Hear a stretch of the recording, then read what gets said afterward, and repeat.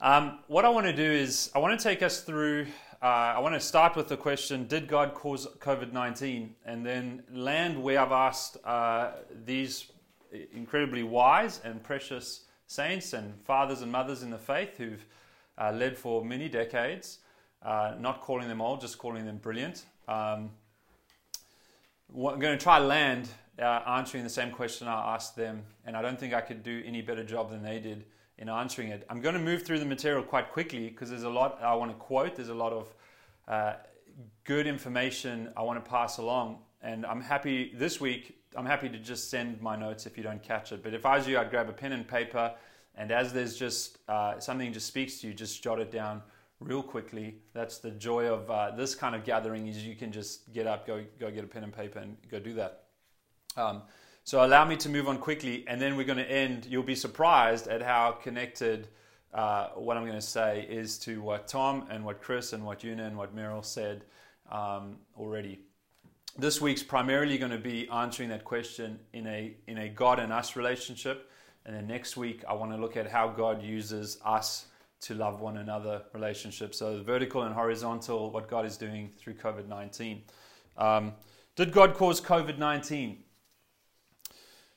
Whenever something like this happens, some kind of crisis, I wait to see how long it takes for some Christian somewhere to pop up and call for repentance. In other words, this is clearly to them God pouring his wrath out because of the sin of humanity, and the way that we stop it or stem the tide is by all falling on our knees and repenting. And the first time I saw it was when our beloved Prime Minister was praying for this nation in a private Zoom conversation, much like this, was busy praying for our nation, and someone threw up a comment, PM, please call for Australia to repent. And that was the first time I saw it, but it didn't just end there. It's all over the place. There's a Presbyterian denomination in Scotland that has put out a statement saying this about COVID-19, an urgent call to us all to repent of our sin. A very well-known spoken word artist posted a YouTube clip to all of her followers, and she said this. She started the conversation saying, I have a word that God has given me, and ended the conversation with this. I don't think this COVID-19 is from the enemy. I think this is God. Fall on your knees in repentance so that God can take his rightful position in our lives. I'll give you one more quote in that light. It was by an article written by Brian Tabb, a fantastic short article, and I'll just read what he wrote because I couldn't say it better. How did the church respond when a third of the world died? Today there would be 2.5 billion people. In the 14th century medieval Europe due to the Black Death. Most explained the calamitous plague as an expression of divine punishment against human sin and sought to appease God's wrath in various ways, including public repentance in sackcloth and ashes, self-flagellation, and violence against the Jews who were blamed for poisoning the water. 16th century evangelicals consistently interpreted the English sweating sickness as the divine rod sent to discipline the nation for its wickedness, and preachers called on believers to pray and amend their ways. During the 17th century, 3 bouts of bubonic plague beset England. The Protestant church identified this disease as a divine scourge striking down sin. And I could keep going on and on, quoting pastors and Christians and writers who are calling for people to repent, to fall on their knees, so that this can all be over. Let me read you one more quote from an article. Al-Qaeda's central media outlet issued a statement in English and Arabic titled, "The Way Forward, a Word of Advice on the Coronavirus Pandemic," reflecting the view that the COVID-19 pandemic was a clear sign of God's fury towards humanity for its sin and failure to adhere to God's rules. The 6-page document urges all Muslims to repent and all non-Muslims to embrace Islam. So the question is, if God sent COVID-19, are you to repent in Jesus' name, to embrace Islam, or to sacrifice on the altar again?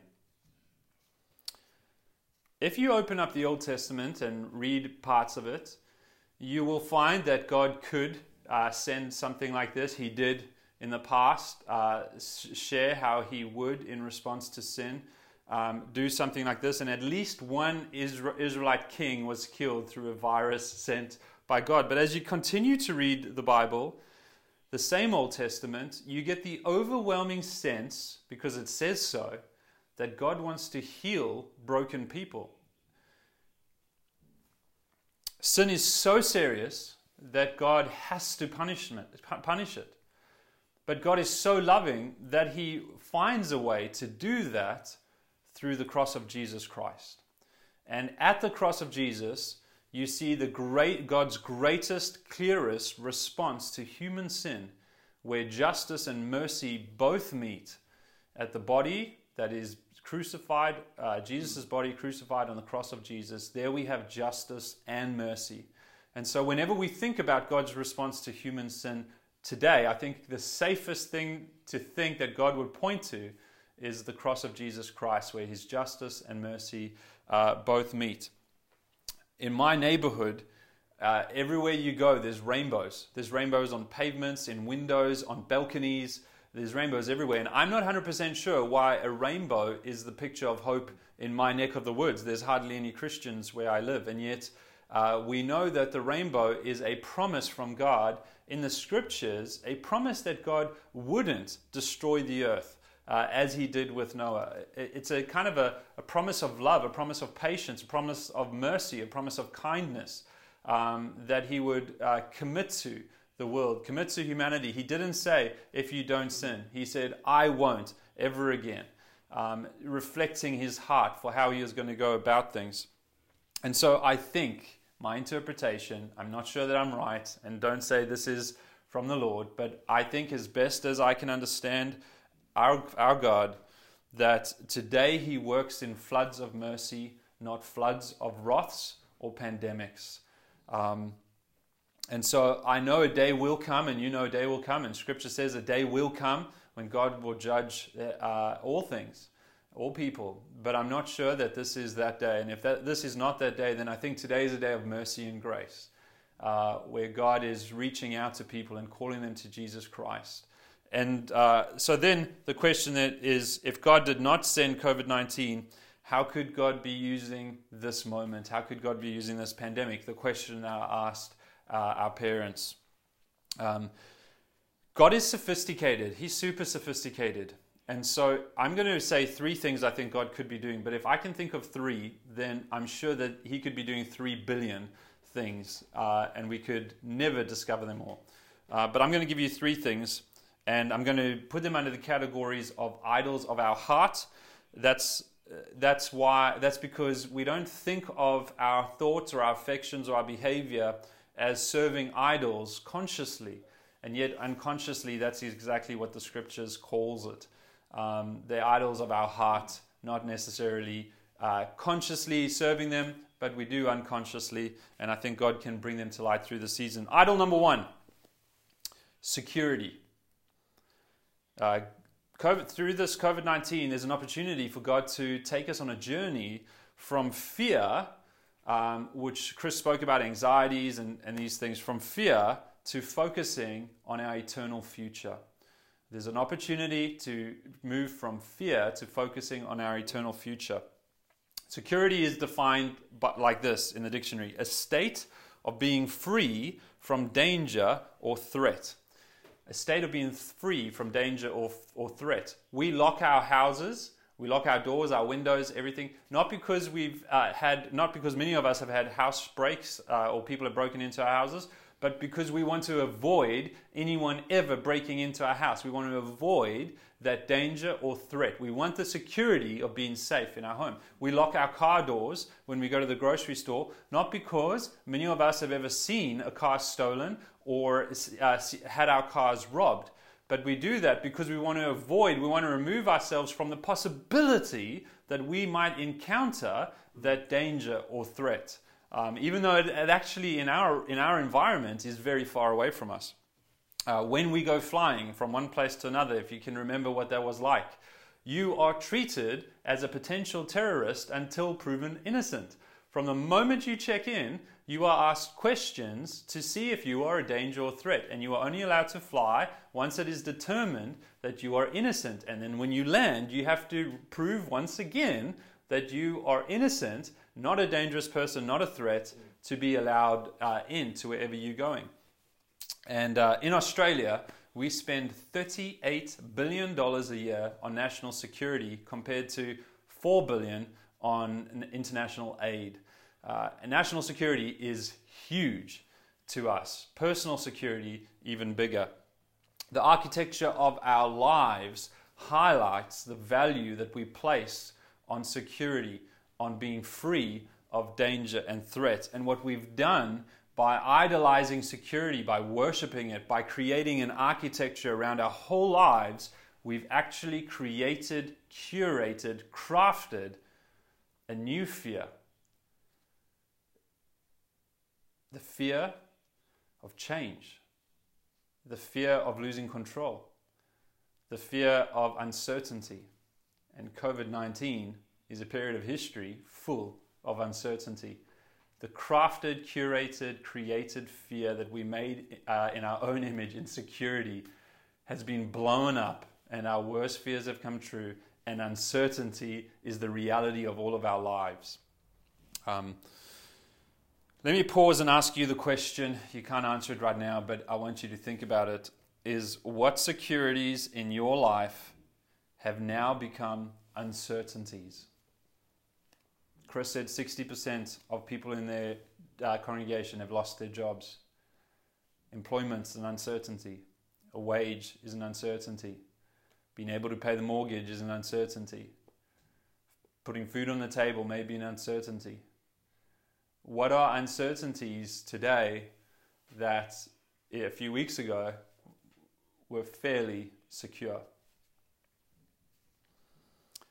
COVID-19 slips through all of our defenses, national and personal, and it creates this environment of uncertainty. But it gives us a wonderful chance to face our fears. We can either hanker after security, I can't wait till things go back to normal, till things are secure again, till uncertainty is out of our environment. Or we can relocate our faith in Jesus. We can re-look at our future and remember where we're going, and that nothing that COVID-19 can do, nothing in this moment or environment can change what God is doing eternally in our lives. I don't want to be insensitive to anyone who's lost a job. I have friends, some of you right here now, who are out of work, and this is a reality for you. We're not playing with words or situations. This is your life. But I mean with all sincerity and earnestness that the best thing we can do is relocate our fears to replacing it with hope of our future. What is certain in God? Let me ask the question this way. What of the things that God will give you in and for eternity can you lose today? What are the things that God will give you in and for eternity can you lose today? Number 2, I'm going to do a lot of reading on this one, a lot of good information, because it's one that, as I get into it, it's one that most of us think everyone else has a problem with, but no one thinks they do. And so listen quite carefully if you don't mind. Listen to this one really carefully. Even pray right now that God will help you, if this is you, to hear it. The good life. Number 2, the good life. A journey from financial infidelity to faith. A journey from financial infidelity to faith. In 2000, Brian Rosner wrote a wonderful article entitled Unmasking Greed. Rosner says that modern Westerners have devalued greed. In other words, greed was a very bad sin for most of human history, but in modern Western societies, greed has been devalued. It's not a bad sin, it's not a dangerous sin. You can put up with it in your life. You don't need to pay it much attention. None of us would call ourselves greedy. Rosner writes, we have a more nuanced attitude towards money. If asked what is more important to us, we would not hesitate to put family and friends ahead of material things. In other words, if someone asked you what do you value the most, what you would say to them is family and friends. They come first. He says this is kind of a mask to hide our greed so that we have kind of full permission to pursue the good life 100% as long as we don't have to choose between family and friends. We think most other people have a problem, but we would never think this problem is in ourselves. Miroslav Volf says that modernity has hidden greed. We've replaced it behind the mask of insatiability. He says this, listen to it carefully, the inactive virus of insatiability broke out with capitalism in a general epidemic. Just as COVID-19 spreads, not seen, and often asymptomatic. He says with capitalism in the Western world came insatiability, the need for more, never content, always a little bit more, always a bit more money, always a bit more work, always the next step, the next promotion, the next thing, the next experience, the next destination, the next journey, the next adventure, the next holiday, the next long weekend. Insatiability, enough is never enough. There's always the next thing. And he says greed is hidden behind that. In other words, we wouldn't say that.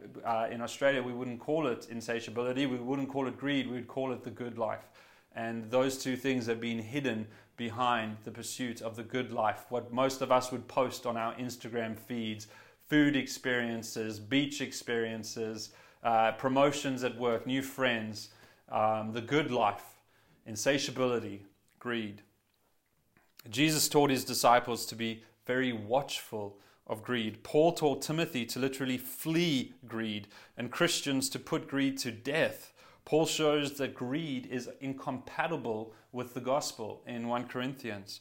John shows that greed and brutality go hand in hand in Revelations, that those who are gaining more are gaining it at the expense of the weak and the poor and the fragile. In other words, you can't be advancing for your own sake without someone else being disadvantaged.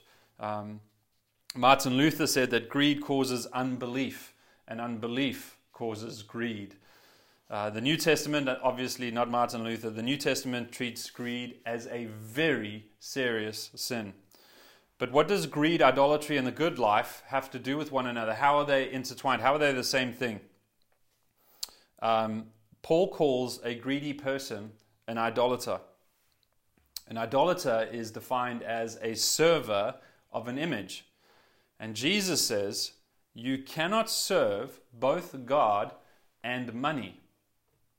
So the problem with greed or insatiability or pursuing the good life is the problem of idolatry. Idolatry is the great virus that affects all people. The pursuit of the good life is the virus that infects all modern Westerners, or most modern Westerners. Please take that in. COVID-19 is not our biggest problem. It is a problem. It's not our biggest problem. Our biggest problem when COVID-19 ends is the virus that will remain, and that's the pursuit of the good life. And COVID-19 is an opportunity to see the pursuit of the good life, to see our insatiability, to see our greed. As Meryl said, she quoted the Matt Redman song, when the music fades and all is stripped away, when everything is stripped away, when the good life is stripped away. As my mum said, seeing her values again of fellowshipping with people. Who cares about entertainment anymore? Who cares about having your own time anymore? I just want to be with people and have meaningful interaction face to face. Things of the world are being stripped away. The good life is proving to be not so good after all. Church Father Tertullian described idolatry as this: the principal crime of the human race, the highest guilt charged upon the world, and the whole procuring cause of judgment. The psalmist writes, they provoked God to anger with their high places, they moved him to jealousy with their idols. When God heard, he was full of wrath, and he utterly rejected Israel. He forsook his dwelling place at Shiloh, the tent where he dwelt among mankind. Greed, insatiable desire, the pursuit of the good life is a very bad sin. It cannot be devalued. Rosner writes, in Western society in general, listen to this carefully, The economy has achieved what can only be described as a status equal to that of the sacred. Like God, the economy, it is thought, is capable of supplying people's needs without limit. Money in which we put our faith and advertising which we adore are among its rituals. People today conduct their lives primarily in terms of economic religiosity. The purpose of life involves the full development of the individual's economic potential and the pursuit of material progress for the good of all. In other words, if you're not making progress in the economy, then you don't really have value in society or a purpose in your life. Boom. That should shock us, scare us, frighten us to think about whether we are pursuing a good life. To think about what the focus of our lives is, where we find our human dignity, where we find our value. He says the economy has become religious, and if you're not adding to it, if you're not involved in it, then you have no value or purpose.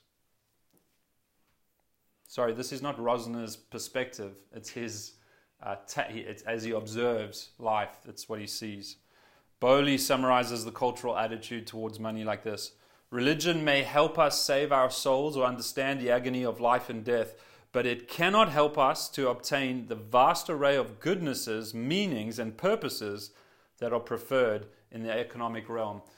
He's saying the same thing. You have no meaning or purpose if you're not engaged healthily in the economy. A retired priest said that in his career, people came to him and confessed every sin but one. The one sin in his whole career that no one ever confessed was greed. None of us think we have a problem with the good life. Here's a diagnostic question. What does someone do with their idol that believers are meant only to do with God? What does someone do with an idol that believers are meant only to do with God? The answer is this. Offer their idols love, trust, and obedience.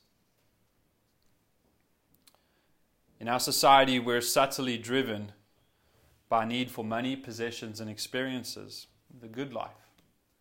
We unconsciously, and maybe consciously, if we're honest about ourselves, many of us love money, trust money, and do what must be done to get money. Our purpose, and maybe even our human dignity, is intertwined with the economy more than it is with God. And so COVID-19 is a wonderful opportunity to expose our spiritual adultery with the good life and to place our faith back in Jesus, to place our hope back in Jesus. COVID-19 has disrupted the good life. Our God has been exposed, and some of us, our very identity has been shaken. But this is an opportunity to relocate our love and our trust and our obedience to God. To give what we give of our value and our dignity to the good life, to give that to God. As I think both Tom and Chris spoke about our relationship with God. The most important thing, again, Chris spoke about the rule of life, getting our practices, our habits of grace back on track, getting the busyness away. This is an opportunity to get our love, our trust, and our obedience back on God, situated in God. This is not a chance for fidelity of our faith, to put fidelity back into our faith. Many of us who have been busy, this is an opportunity, don't miss it. It's almost over for us in Perth, Australia. It's slowing down for us, the window's closing. You have to take it with both hands. It's not going to be gifted to you. This is an opportunity to slow down and get that rule of life right. Get that relationship with God primary.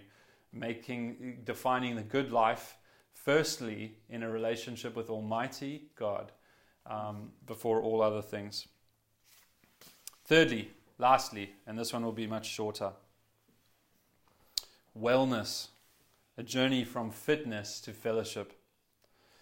Australia is third only to America and China, probably only because we're so small, in wellness real estate, specially designed homes to help your wellness. The global wellness industry is $4.5 billion, and anti-aging and fitness are the two big hitters. What does anti-aging and fitness have to do with each other? What do they have in common? I think the answer is that if you look young and feel fit, sickness and ultimately death feel distant. If you look young and feel fit, you don't have to think about sickness and death. You can be immortal for a little bit longer. You don't have to face human frailty and mortality. And so, in other words, please enjoy this line because I worked so hard on it. In other words, the wellness industry gives the wages of sin a facelift. What is the wages of sin? Death. But the wellness industry takes that away and it puts a new face. The wages of sin gives it the wages of sin a facelift. COVID-19 has washed away the makeup of the wellness industry. COVID-19 gets young, it gets old. We know it doesn't get them equally, but the whole world has responded to this situation. It gets the fit and the unfit. It reminds us of what was always true. Sickness is so helpful to bring back before our faces our human frailty, the thing that we've been trying to ignore so hard. We are mortals, and death comes to all of us. John Donne, the great poet, wrote this when a friend died. So you, sick world, mistake yourself to be well, when alas you are in lethargy. And can there be worse sickness than to know that we are never well, nor can be so? Through sickness, our limitations are exposed and our need for God is brought to light right in front of our faces. The young, the healthy, the powerful are as fragile as the old, the sick, the weak. COVID-19 creates an opportunity for us to get closer fellowship with God, to look at our frailty in the mirror, and then to look to God instead. It gives us an opportunity to relocate our attention from our narcissism